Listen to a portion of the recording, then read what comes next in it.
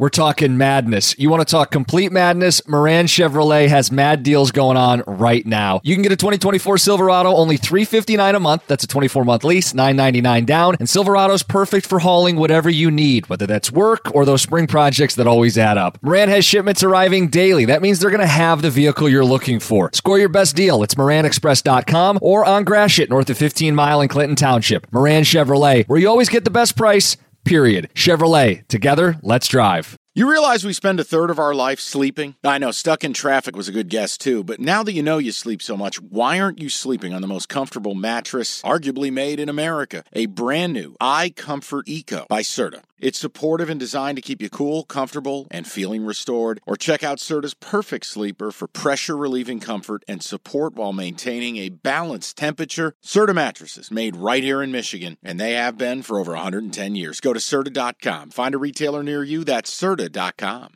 You want me to build a case for your Huskies? I'll do it. Who's the best quarterback Michigan's faced?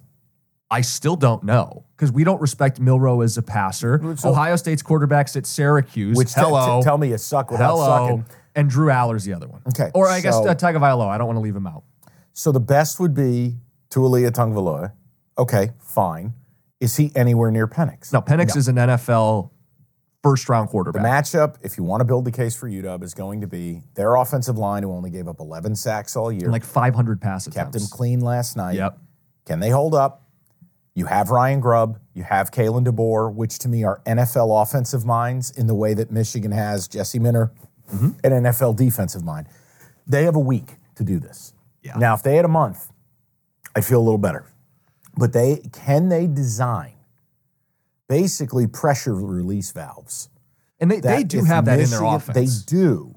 But remember, it is always come back to one thing.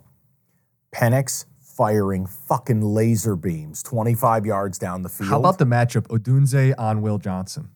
That's going to be incredible. I don't know how much we're going to get of it. Let me tell you what I would do. What? I would use it against Michigan.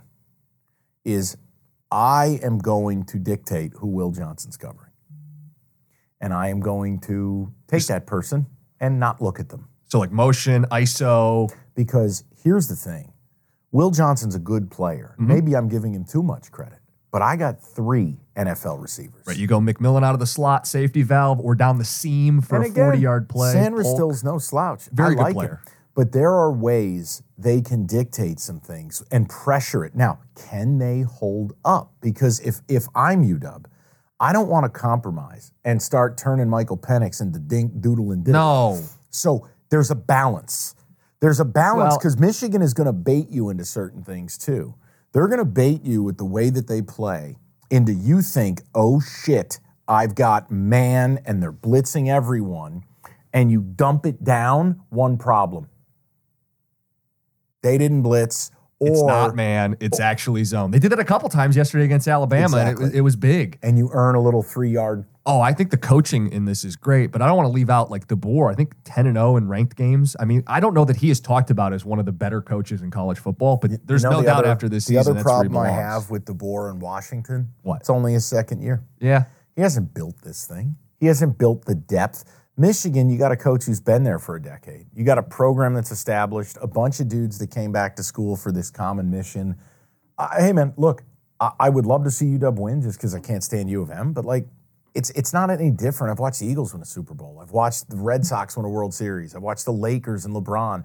Teams I hate win all the time. It's my lot in life. But I try to call it like I see it. This team, although I do not respect the way that they arrived at this constitution they have, I don't deny its existence. They have a toughness in Jim, even if it's late stages, even if Penix has got the ball with a chance to take the lead. And you're asking me right here, right now, it's Michigan 31-27, UW ball, 1st and 10 at the 25. I'm taking Michigan to win the game.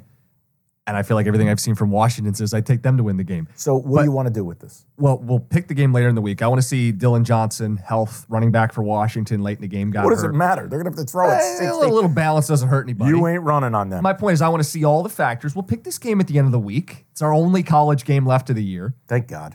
What do you mean? I've had fun with this season. I have, but I'm exhausted by it. Like now you got teams playing 15 games. Health of the sport's never been better.